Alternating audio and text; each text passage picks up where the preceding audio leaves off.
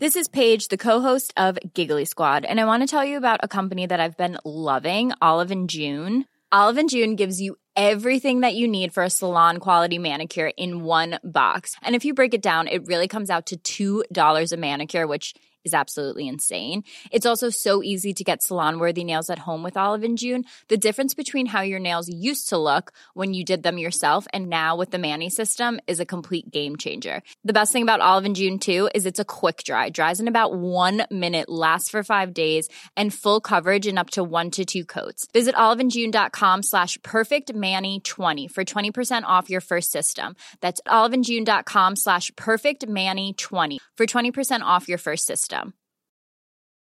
I'm Sandra, and I'm just the professional your small business was looking for. But you didn't hire me because you didn't use LinkedIn Jobs. LinkedIn has professionals you can't find anywhere else, including those who aren't actively looking for a new job, but might be open to the perfect role, like me. In a given month, over 70% of LinkedIn users don't visit other leading job sites. So if you're not looking on LinkedIn, you'll miss out on great candidates like Sandra. Start hiring professionals like a professional. Post your free job on linkedin.com/people today. Many of us have those stubborn pounds that seem impossible to lose, no matter how good we eat or how hard we work out. My solution is PlushCare. PlushCare is a leading telehealth provider with doctors who are there for you day and night to partner with you in your weight loss journey. They can prescribe FDA-approved weight loss medications like Wegovy and Zepbound for those who qualify. Plus, they accept most insurance plans. To get started, visit plushcare.com/weightloss. That's plushcare.com/weightloss. And with a quick turn, skipper Alex Dock slams it in. There's Lindegaard making Forrest backpedal. Davis looking to help it into the path of Morris. He's found him via the deflection. It's Aaron Davis. He could win it. He probably has won it for Yeovil. Oh, and it's an opening goal. What a start. Madden, after just 6 minutes, gives Yeovil the lead. Stansfield, good turn away from Trot. Goal.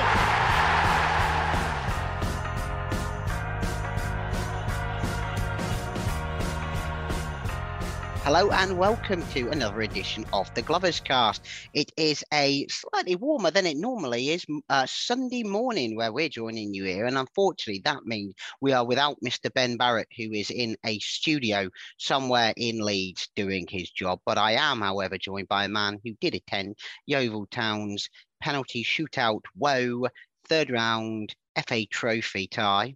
I think I've correctly pronounced that. Mr. Ian Perkins. Hello. Good morning, Ian. Good morning. It was touch and go whether I was going to get there.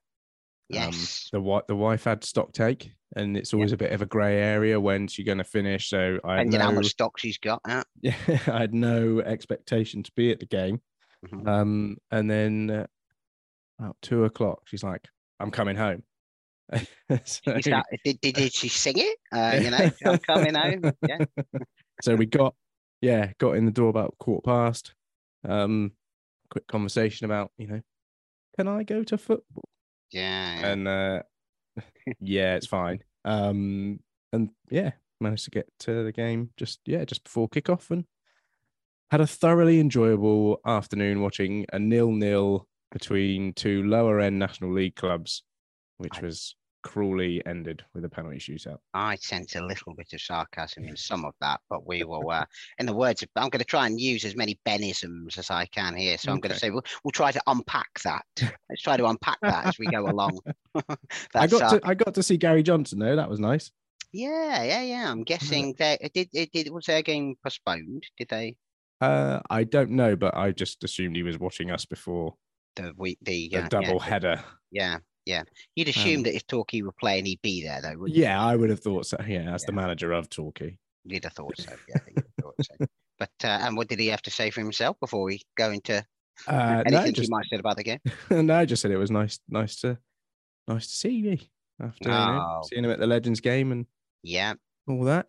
Thoroughly nice, man. Yeah. Did you say to him that coming New Year's Day you're going to be giving him pelters from? I didn't. I did think that he probably wasn't going to have much to worry about based on what he what he saw. No. But looking at the form of Torquay United this season, that equally could be. He probably got enough of his own problems, I'd have thought. Yeah, so, big couple of games those, aren't they, for both teams?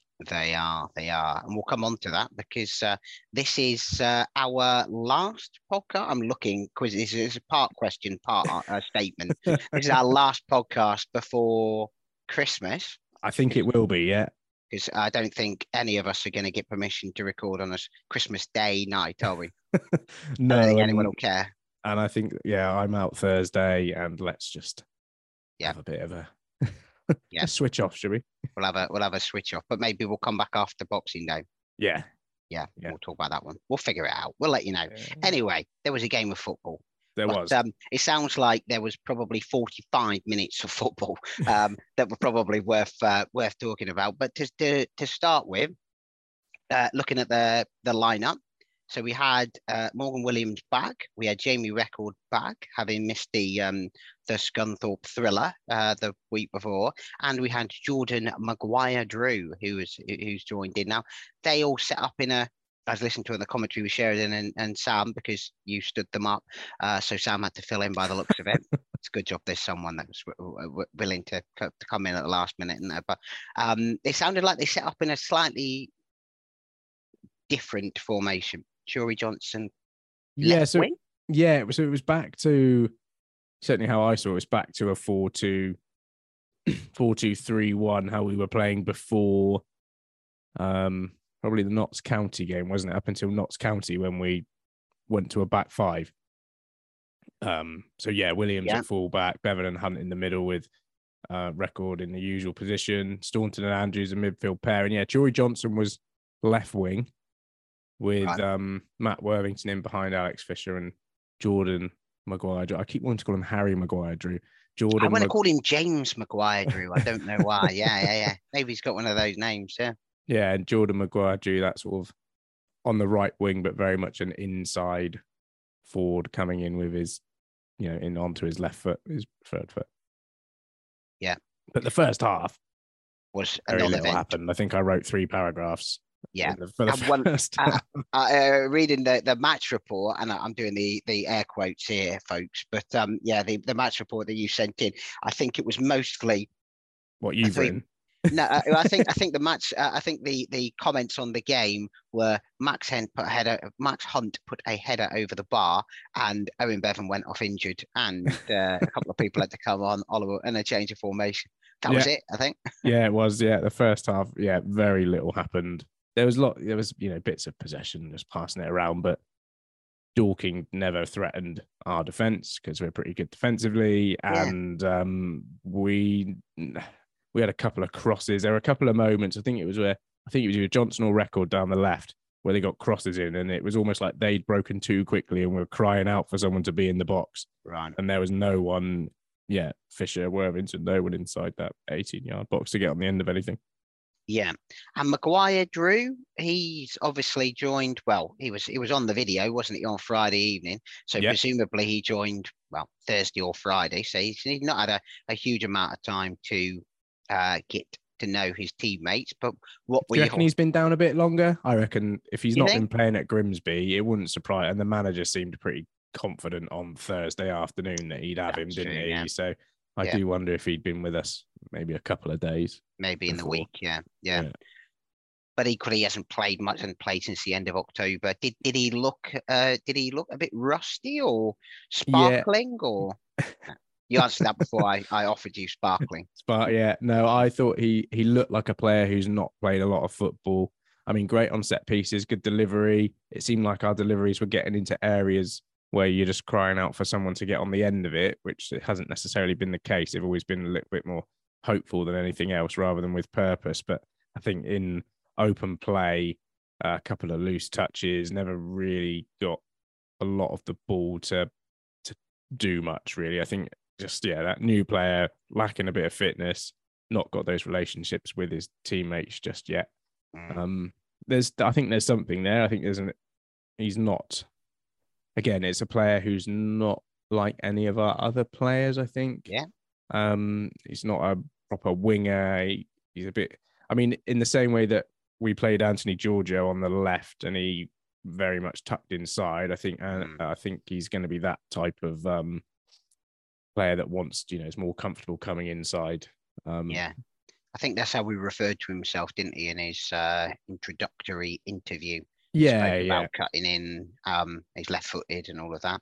Yeah, and that was evident. And I think the one thing, if we're going to get stuff out of him or like on balance, I think we were probably better in the first half because better in the second half because he was coming inside from the left, but he had Record outside of him. And then on that right-hand side, you had Andrew, the right winger, and Chory Johnson. So there was kind of that, those overlapping players as well. I thought it was interesting that Oliver Boy didn't get a start, and we went with Chory Johnson at left wing because I don't know. I don't think he's out of favour as such, but since when was the last start? The last start was Halifax, I think. Yeah, I think he started against Halifax, didn't he? And then he played in that Somerset Premier Cup game, didn't he? Yeah, I suppose granted a couple of our matches have been off for the Bromley one, and then he didn't start against Gunthorpe, did he, in the last one, certainly. No, and I just think he's one that he's quite an exciting player. That I would have thought would probably have been in line for a start yesterday ahead of a right back at left wing. Yeah. So first half, probably a microcosm of our season. Nothing up front, but equally no real threat at the back. I mean, they didn't have a shot on target all game, I don't think. Did they? Or shot? No. Will Buse had nothing to do to the penalty shootout. Yeah. Okay. Yeah. We'll come to that. But yeah, so second half came out with the same team, albeit Owen Bevan had gone off because he clashed heads with Morgan Williams, I think it was, wasn't it? Yeah, they both jumped up for a header. And I think it looked to me like Bevan was very much in control of the situation, but Williams came in and Bevan was sort of face down on the pitch. Yeah. A little, a few seconds. Yeah. And the manager said something about he thought he blacked out for a few seconds, didn't he, afterwards? So yeah, and then credit to them for just taking him off straight away and being done with it. Like we've seen it even at the World Cup, we've seen players trying to carry on and all that sort of stuff, and I just think knock it on the head. Yeah, I mean the World Cup. No pun intended. Yeah, well, I know that, but yeah. The World Cup and the FA Trophy, it's potato, isn't it? I think. It is, yeah. Well, I mean, for you, the World Cup and the Somerset Premier Cup are... much of a muchness in my Somerset Men's Premier Cup. If you don't mind, but okay. Well, we're not in the other one, are we? So we can't really. No. So second half, again, listening to it on the radio, sounded like it got a little bit more lively, at least. What changed? Just the manager gave him a rocket.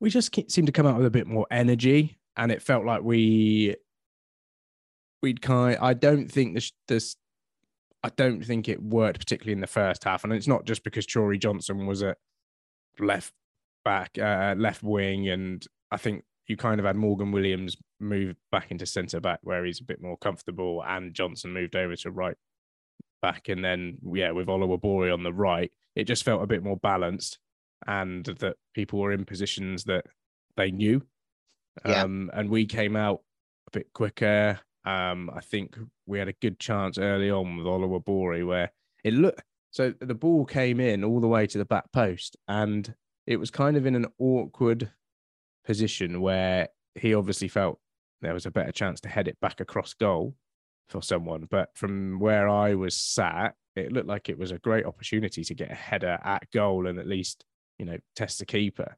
But an odd decision in that moment, I think, from Oliver Bory. But, shortly after that, we should have scored with Worthington. It was a great cross in. I think it was Jordan Maguire drew with this left-footed ball that Fisher was like stretching for to get his head onto it, but couldn't make it. And then Worthington was in behind him, and he's running in at an awkward angle and side foots it very high and wide when it looked like, I don't know, someone a bit more perhaps dual-footed might have taken it a little bit differently, or, a striker might have knocked in with their backside rather than trying to carefully place it.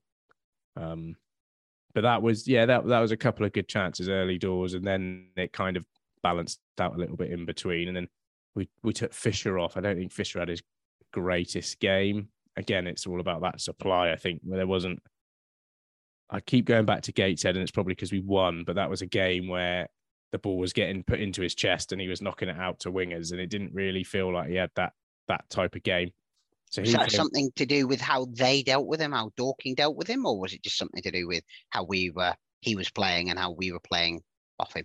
Yeah, I think against Gateshead we were a bit more direct, whereas I think we were going a little bit shorter yesterday and trying to play through, which is fine. I'm not sure. Then you're relying on Fisher to be the player in the box to get on the end of things. And I don't know, he strikes me as a type of player who wants to get involved and get some touches on the ball. And he had, headers here and there, but not his most effective game. So Linton comes on and almost straight away has a great opportunity. He skins a Dorking defender and has a shot, just goes wide of the post. But I don't think we've got any other strikers that do what he does. No. Like in that moment, he was powerful, he was pacey, he got round a man and fired a shot off early. But that was sort of, again, that was the only real thing that he did. There were sort of half chances, there was corners delivered into the box. So there was a moment where we had, I think 3 players had shots at goal before Linton was he had his back to goal and he was inside the 6-yard box and he just couldn't get over it. Pirouette his way around. And so it just went up and over the bar. Yeah. And then at the end, it got a bit feisty. There was, I heard Linton and their fullback was having words, weren't they? Yeah, and I think at one point, it was either on a set piece. I think we were having a free kick, and I'm sure I saw Jordan Maguire do sort of like, it wasn't like a punch, but he sort of like, he forcefully slapped a Dorking defender like in the side and on the back. It was getting a bit like, I don't know, if the referee had seen any of it, he might have had a word, but yeah, all of a sudden it just got a bit fired up, but it was almost too little too late really as the time ticked away. But we had that goal ruled out, Josh Staunton's goal. From my angle, I couldn't see it at all really. It was quite a difficult one, but it was nice to be from a vantage point where I didn't actually see the flag, and I was like, I was one of that. Yeah. Ecstasy to agony. Yeah. But I think, the manager said after, didn't he, that on balance we should have won it really, based on the second half performance. I think that's fair, but we just didn't. No, it's those clear cut chances. I think the clearest one was Linton's when he got round a player and had to do the bulk of the work himself to get a shot at goal. That was probably our clearest chance, and that didn't come till well after 70 minutes. Yeah, and did it feel like, because I read before and the manager mentioned it afterwards about how Dorking had a lot of, I think he said, sickness in their squad. Did it feel like they were playing for penalties almost from the get-go by the sounds of it? Yeah, there was definitely an element of that. Like, we were right in front of their, right next to their right back. And in the first half, the referee was coming over to him saying, we've got to be quicker. So there was definitely a buying time from their standpoint, I think. But they did have to defend well at the end of that second half. They had to keep us out because we were looking the more likely. And then they took it to the lottery of the shootout. Yeah, and penalty shootouts. So we haven't done particularly well on penalties generally, and I think the only player who has scored a penalty for this season is Matt Worthington. Yeah. Fisher, because Fisher missed his and Linton missed his. Fisher scored what? Did Fisher score one in pre-season? Anyway, but I think Tom Knowles scored one in pre-season. You're right, it was Tom Knowles. Yeah, so we couldn't bring him on, obviously. No. Nor his replacement, because he's back at Stratford. No, exactly. Yeah. Yes, his doppelganger. And also Fisher was off. Yeah. Worthington was off at that point. So we had Jordan Maguire-Drew here, who sounds like quite confidently tucked his one away. And then, but then Max Hunt, which I have to say, when Jamie Andrews, I would have understood any one of the forward players. I think Wakefield was on the pitch at that point. Linton was on the pitch at that point. I know Linton had missed one earlier in the season, but you'd have thought maybe a couple. Were you surprised to see Max Hunt step up second? I was very surprised. Yeah. Very surprised. And to a certain extent, I was surprised to see like Jamie Andrews step up as well. I think kind of cultured midfield player. You can kind of see where he would come from. But no, I know. But I think when you had Linton, Wakefield, Oluwabori, all sort of forward-thinking players who you'd think, in front of goal, like I know in an ideal world, in front of goal, they'd be well up for it and, have a degree of confidence about them. Not that we've necessarily got that amongst us, but I think when you look at it, 2 loanees, one of which who's just joined, and a centre-back on those first 3 penalties, it just, like you say, Worthington, obviously, you would have had on them if he was on the pitch, but I don't know. And none of the penalties were particularly good. I think their penalties were good. They were good penalties. I don't think you can fault, you can't fault Will Buse. I don't think, that's just penalties, isn't it? I think there was nothing in there where you think, oh, Grant Smith saves that, or Grant Smith, it was just the penalties. But yeah, I think when I saw Max Hunt step up for that second, I was thinking, oh, he was 11 on Ben's list. Yeah, exactly. I did. Yeah, when I think Debs mentioned it on Twitter as the game was going on, as you going through the list that the two of you had spoken about on Friday. You were losing options quite quickly, weren't you? As a substitute. Yeah. I'd have had Troy Johnson on him. Yeah, that's true. Yeah. I don't know, and like we don't know how that was selected, whether that was just the players who were up for it or the managers made the decision or what particularly. I get the feeling it was probably decided amongst the players, but there's an element of, that whole situation with Neymar, like who was going to be taking our 4th and 5th? Was that going to be, was that going to be the ones who, wanting the winning penalties or what? Yeah. So it was all a bit blech, really, and everyone just sort of went on drifted home, their merry way. Or not so merry way. Went on their not so merry way. Yeah, not the greatest way to finish at Hewish Park in 2022. No, absolutely. The next one will be Torquay at home on New Year's Day. New Year's Day, yeah. So I was going to ask you about Will Buse, because I listened to the manager speaking to Sheridan pre-match on the radio, and he was saying that he promised Will Buse that he'd get a game earlier in the he said done well in training, all the rest of it. I know he played in that Somerset Men's Premier Cup game, but it didn't sound like there was too much to judge him on from that game, because he didn't have anything to save, and then let in 4 penalties, which on those black and whites sounds a bit rough. But I mean, did you get to see anything of him that made you think that he's got a good goal kick? Has he? Yeah. Okay. Yeah. He took a few of them, not many, but yeah, you didn't. Yeah, I'm not going to judge Will Buse on that amount of penalties he saves. No, absolutely. Yeah. Okay, so out of the FA Trophy, out of the FA Cup, bottom half of the league, let's see, defend the SMPC. That's the cry for this season, is it?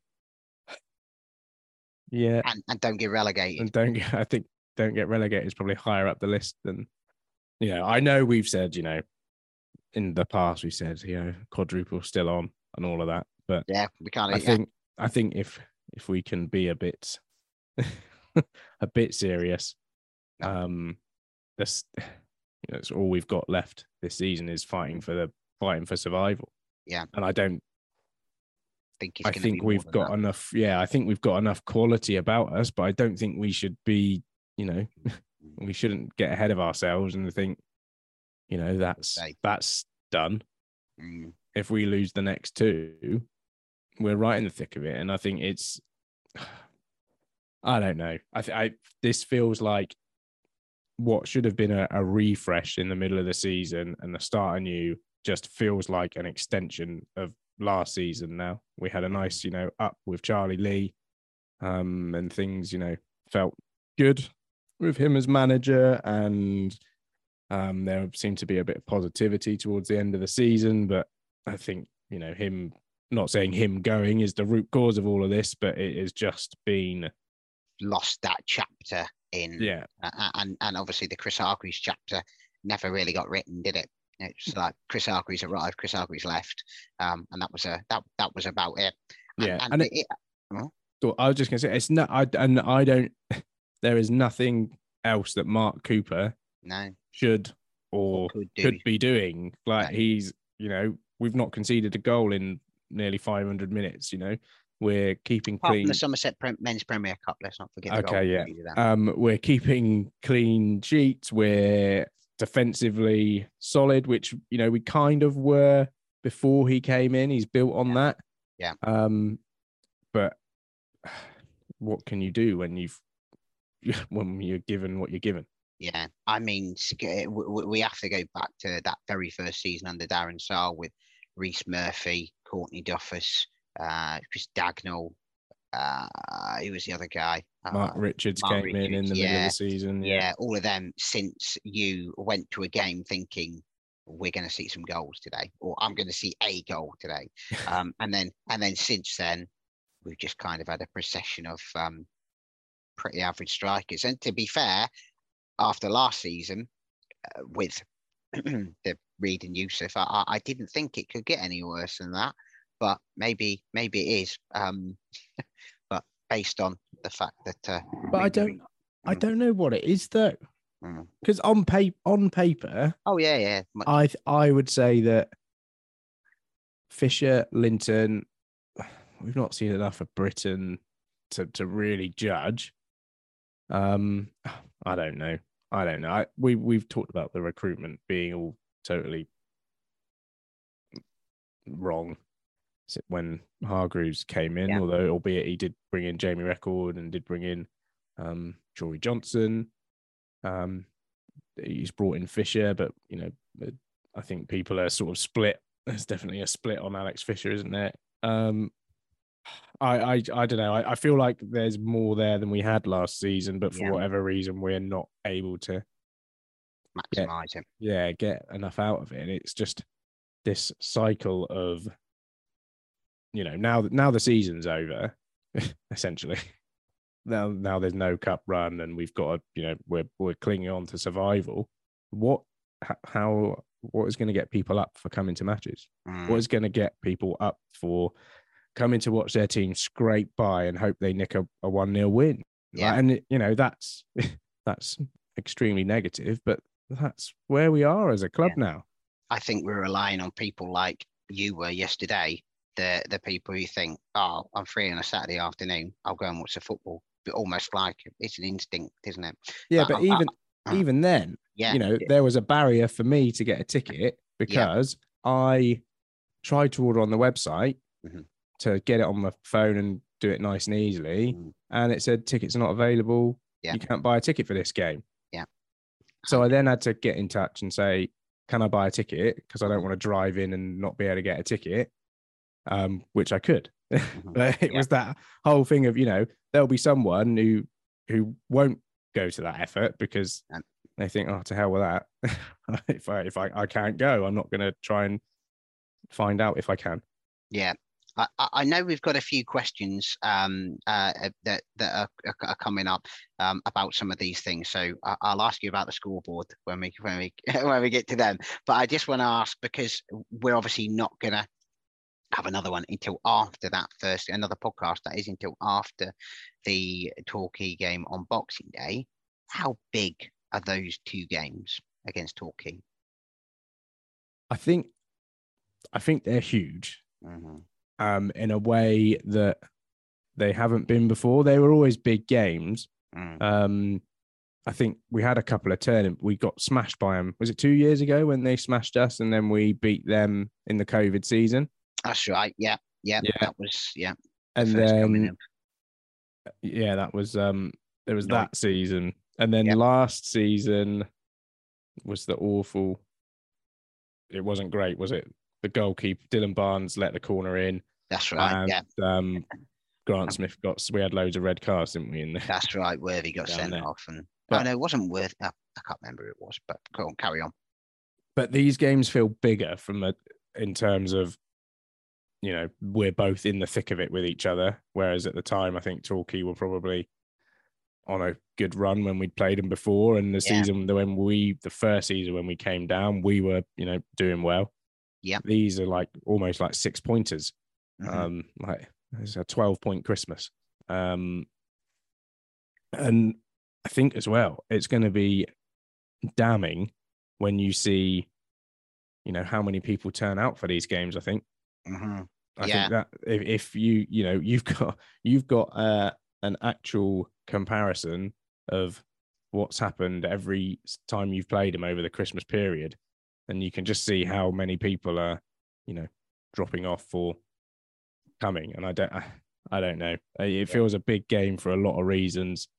Will people turn up? I hope so.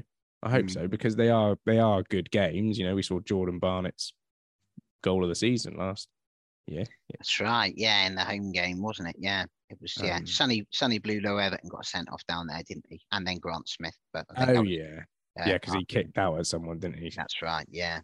Just before, and then they went and they won 3-0. But yeah. Well, I've actually got a ticket for Boxing Day for the first time in a very long time. I'll be going to be watching a game of football on Boxing Day. Yeah, so I'm down with my parents in Bournemouth for Christmas this year. So yeah, I've got a ticket for Boxing Day, which is I'm not sure if that's a good thing. I've mentioned it to a couple of people. Hey, Foxy, and they've told me what an idiot I am. So there we go. We'll see. They're probably right. Yeah. I'm not going. I won't be going Boxing Day, but doing the New Year's Day game. Yeah. So, no, they do. I agree with you. They feel like big games, but they equally feel like bigger games for Torquay, given their predicament than ours. And I do think this is a bit the same as it's been for a long time. We said it before the Scunthorpe game.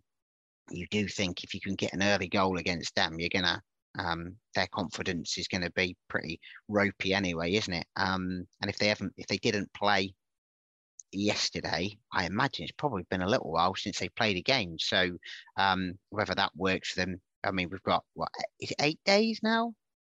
Yeah, 8 days, isn't it, of to recover. But yeah, you look at their form. They had a little bit of a. I think they beat Chesterfield, didn't they? At some point in the relatively recent past, maybe, or maybe I'm making that up. But yeah, they feel like if you could get an early goal against them, the crowd would turn against them. Oh no, it wasn't. Just looking, it was Dagenham. It wasn't Chesterfield. But yeah, they you feel like there could be something, particularly at their place. You get people on their back. You don't know. Yeah, and I think what we need to try and do would be to start the first half in the same way we started the second half. Yeah, against Dorking. I think there has been an element of us being a little bit cautious at the start of games. Yeah. And sort of sitting off teams and just sort of allowing them to figure it out a little bit first. And I do think, I mean, there's a merit to that, but I do think we've got such a strong defense that we can probably be a bit more risky and take those risks a little bit earlier. Sometimes it feels like we see out the first half and then we'll start playing. But if you don't, you find yourselves in situations like we did yesterday where we didn't get enough, we towards the end of the second half, we start doing stuff, but not, it's too little too late at that point. So, and I think that does come with confidence, but hopefully, hopefully we can instill that a little bit more. I thought the manager, describe him as coy on the coy, COY, not KOI, not carp on the on the additions and bringing in more in between now and Christmas. He didn't really answer it, did he? He just said, if we can afford it, I think he said. Yeah, open up his Christmas stocking and see what the chairman's given him.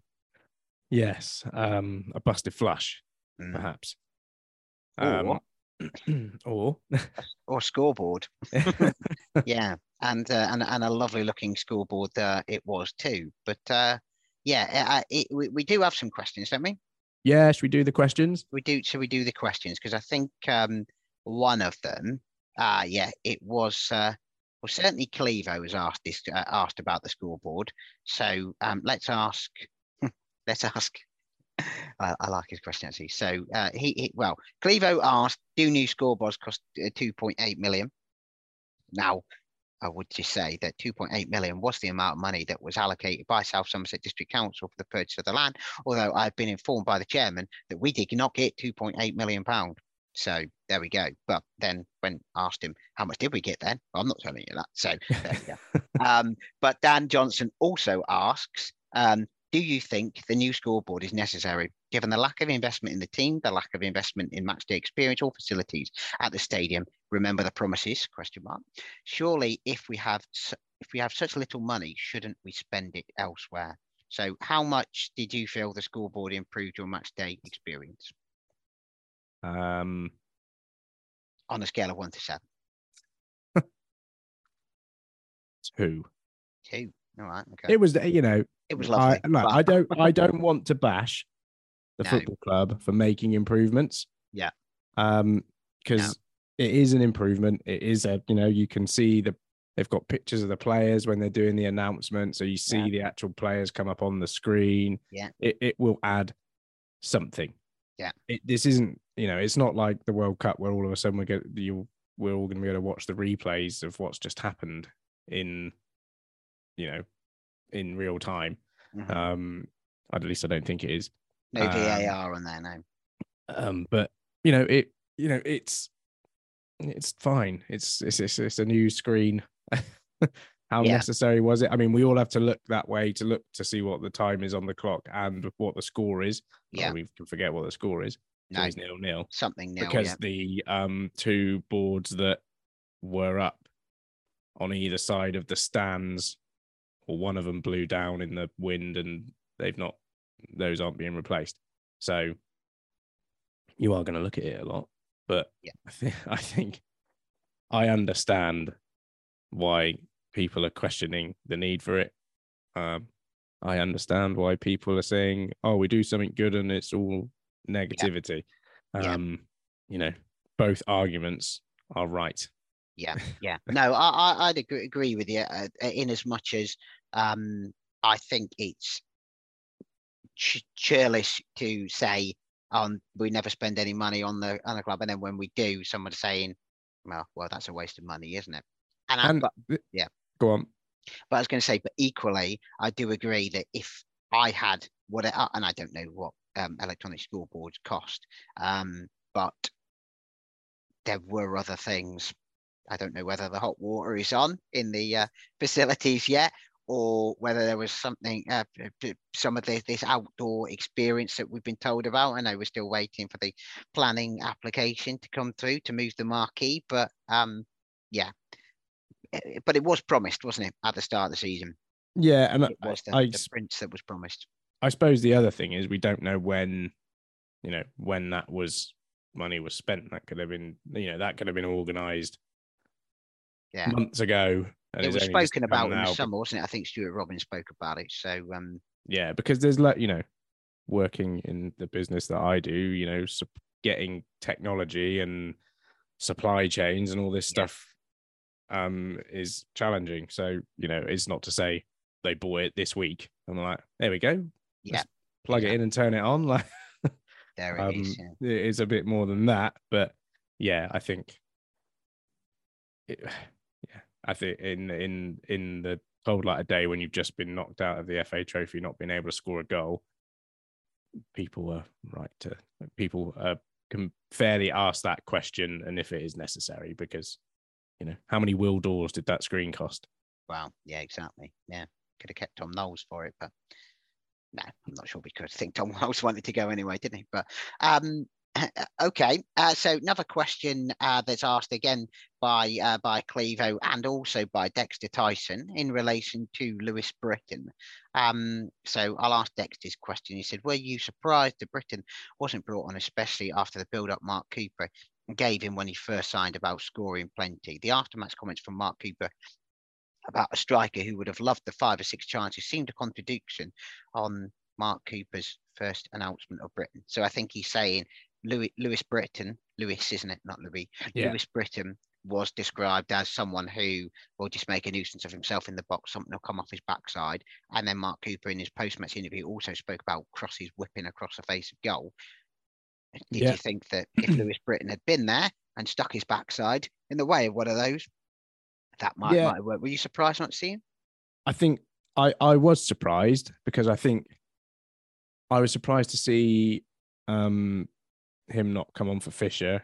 And I suppose in a way I thought we would maybe get to see him start up front as well in that position and just see something a little bit different. But yeah, when I listened to Mark Cooper after the match and him saying about, well, we just need a striker who's going to be, who would have lapped up those chances. This is absolutely what he said about Lewis Britton. He lives in the box and they'll go in on his backside and he'll get goals. And you're sort of thinking, well, you've told us we've got that. You've told us we've got that striker, and we're not. Yeah, we haven't seen it yet. I think he's been in a. Did he start last week against? Yeah, he started the last couple, wasn't he? He started the game at Bromley, and I think he started last weekend as well. Yeah, which wasn't the greatest spectacle in the world. So still hard to judge what he is.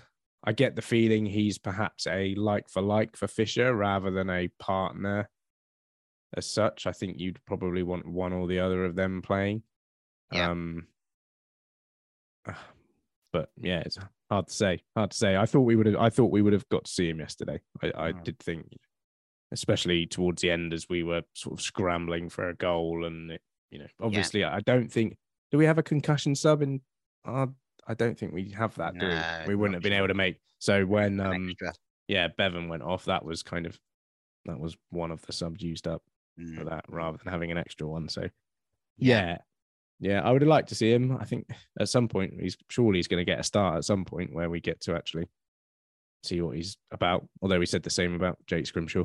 Yeah, exactly. I'm not sure where he is, but personal reasons. But so I thought exactly the same thing when I was listening to it on the radio about Lewis Britton, whether he was going to come on given what we were looking for and with penalties looming. And we do have a question about here on Facebook from Samuel Fox. So his question is, where do you put penalties? But then he gives a bit of narrative as well, which I'll read out. He said, after today's debacle, obviously the game, Kane's miss last week, and a few other shockers in shootouts at the World Cup, where's everyone's go-to penalty?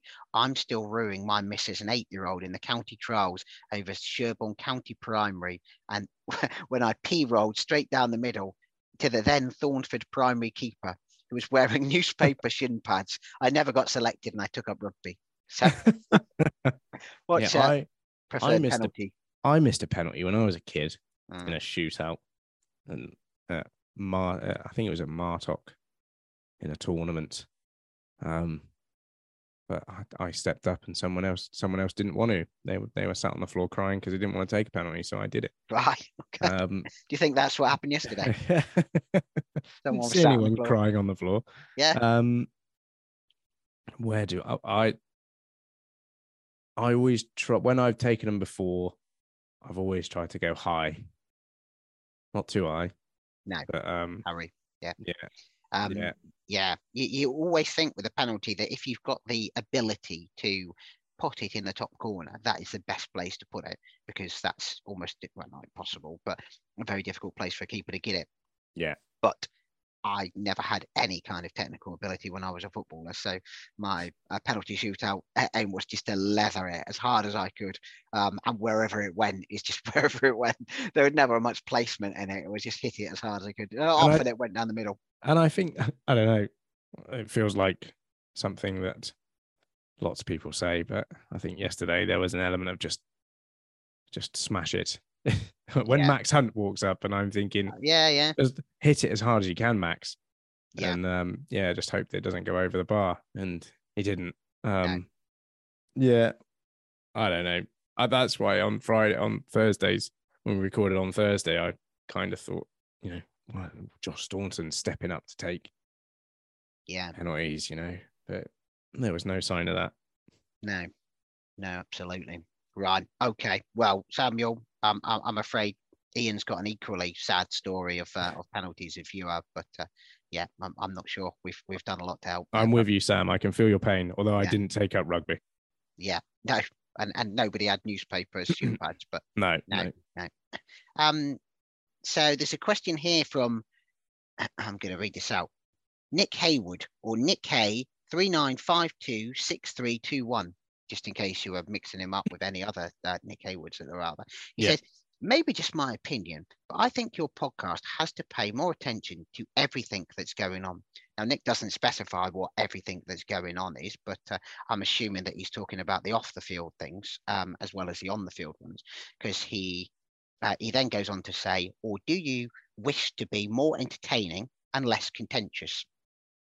Now, I'd say being entertaining and contentious is probably the aim of what we're doing, but I can only assume that Nick is a relatively new listener to us, or Mr. 395265, whatever it was, because if he wasn't, if he had listened to previous podcasts, he'd have heard. If he'd listened to the last podcast, I listened to you listing out what some set district council had told you with regards to the questions that you were asking. So that's presumably one of the everything else that's going on situations. We've spoken at length with regards to Martin Hellier and his his attempts to take over the club. The amount of times we spoke about Simmel Sports and Julian Jenkins in the summer was unbelievable. And Nick, if you go on our website and look through some of the news articles, you'll see all the nonsense that I've written with regards to planning applications and ownerships of land, and how we FOI'd Sport England to find out how much we'd own. So I don't know. I'd say we probably do touch quite a bit on the everything that's going on, and the fact that we're banned from attending club press conferences because we've asked and written the wrong things probably suggests that we're not doing a bad job. What do you think? Yeah, I was when I saw that question, I maybe we need a definition of everything, because I think we try to cover as much as there is going on. I don't know. I think perhaps the question comes from a place of us just, wanting us to call everyone a whatever. Yeah. But I and the other thing, right? So, without sounding too wanky, this is a bit of a title without sounding too wanky. Yeah. We're not just a podcast. There is the website with all the opinions, and the website with the news that we frame how we frame it.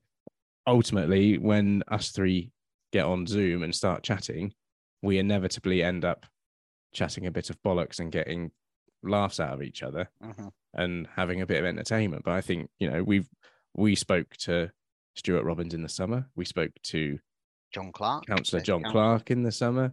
Like you said, we've done freedom of information request to Sport England. I think we've got that balance. And when you look at what was happening this time last season with the takeover rumours and Glenn Collis and all of that was going on last season, I think, I'm quite happy with what we do. The contention that we bring. Okay. Yeah. All right, Nick. Well, hopefully that answers your question. But if it doesn't, then feel free. I say the website, gloverscast.co.uk. We post many blogs and things on there that people want to write. So if you want to write something, then get in touch. And message us if we've not covered, if there's things you think we're not talking about, then please do. But one thing I would say is, if we say too much, or if we say something, we're the ones who's are liable for it. Necks are on the line. Exactly. Yeah. Okay. So there is a couple of other questions here. One I know you've done a little bit of research on from Hugh Hugh. Outside the S brackets M PC and friendlies, any idea prior to yesterday about the last sub 1,000 crowd for a men's first team fixture at Hewish Park? And then he says, my guess is in that daft NVC trophy comp. NVC? Vauxhall Conference? National Conference? Nationwide. Vauxhall Conference? I think it is the Nationwide Variety Club trophy, because I found that's what I've, in my research, I've discovered that. Oh, okay, right. I don't, that might be before even me, because I don't remember Variety Club trophy, but the semi-final versus Kingstonian postponed 4 times before squeezed in to Monday, the 30th of April, 2001, the day before we met Hereford. So yeah, so you've done some research, you found some stats, hit us with them. So using the historical oracle Nigel Dyson's spreadsheet, which has everything you'd ever need to know. So that Kingstonian game had 294 people at it. But since then, we played a Checkatrade trophy game against West Ham United under 21s on the 6th of November 2018, where there was 720 there. Between then, the next game, so the Kingstonian game was next, but then in the Nationwide Variety Club on the 9th of January 2001, 709 people went to watch us against Kettering. The following game, we played Bath, and there were 3,500 people there, and that was an FA Trophy match. Before that, the 19th of August, 1997, we played the ISIS Charity Shield against Boreham Wood. There was 873 there. Before that, the 26th of November, 1996, we played in the Guardian Insurance Cup. We lost 1-0 to Yedding. There was 922 there. There was a few games in the I'm quite ISIS. impressed by some of these attendances for some of these fixtures. The ISIS. I imagine Yedding brought many. There was a few games in the ISIS Full Members Cup, which were below 1,000. And then before that, in the 1st of November 1994, we lost 4-2 to Dagenham in the Bob Lord Trophy. And there were 719 people there to watch that. So I didn't go back to 1994, but the fact that I had to go back to 1994 to find that many games below 1,000. It's been a while. Yeah. So 709 was the lowest one I think I heard there. Is that the lowest? Yes. Yeah. Yeah. I actually didn't. The spreadsheet I've last got from Nigel didn't go back to last season. So, I haven't got it up to date to last season. So let me just go while we're here and just look at last season's results and appearance and attendances. And see whether I can't imagine we've had anything lower at that than that. I wouldn't have thought, because it's only tends to be when there's real overriding factors like that Papa John's trophy or Checkatrade trophy or whoever it was sponsored by trophy. The only one I'm boycotted. Yeah. The only one I'm thinking is potentially, when did we play Needham Market? Oh yeah, well it would have been around. Actually no, because that was 4th round, wasn't it? Because we'd already got through the 3rd round, so I'd imagine that would be the start of 2023, 2022, I should say. Yeah. Where's December? So Woking, this time last year in the FA Trophy, we played Woking and there was 1,493 there. Right. Needham Market, 1,600. Oh, okay. Wow. Right. Yeah. So last season we were all, other than the Somerset Premier Cup games, Somerset Men's Premier Cup games, we never went under 1,000. There you go. Progress. Hurrah. Yeah. Did they put the attendance up on the scoreboard? I didn't see. I didn't look at it, Dave. Okay, blimey. I think we were attacking the other end. So, yeah. Right. Yeah, you were looking at that. Well, and I was texting you what the attendance was. That's true, yeah. And it was being read out to you at the same time. So Yeah. You had lots of ways of finding out.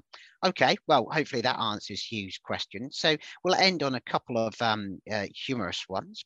One from Harry. Sorry, Eaton. Nick. Yep, sorry. Who asks, Harry Eaton says, should mince pies be a year-round item or should they solely be restricted to Christmas?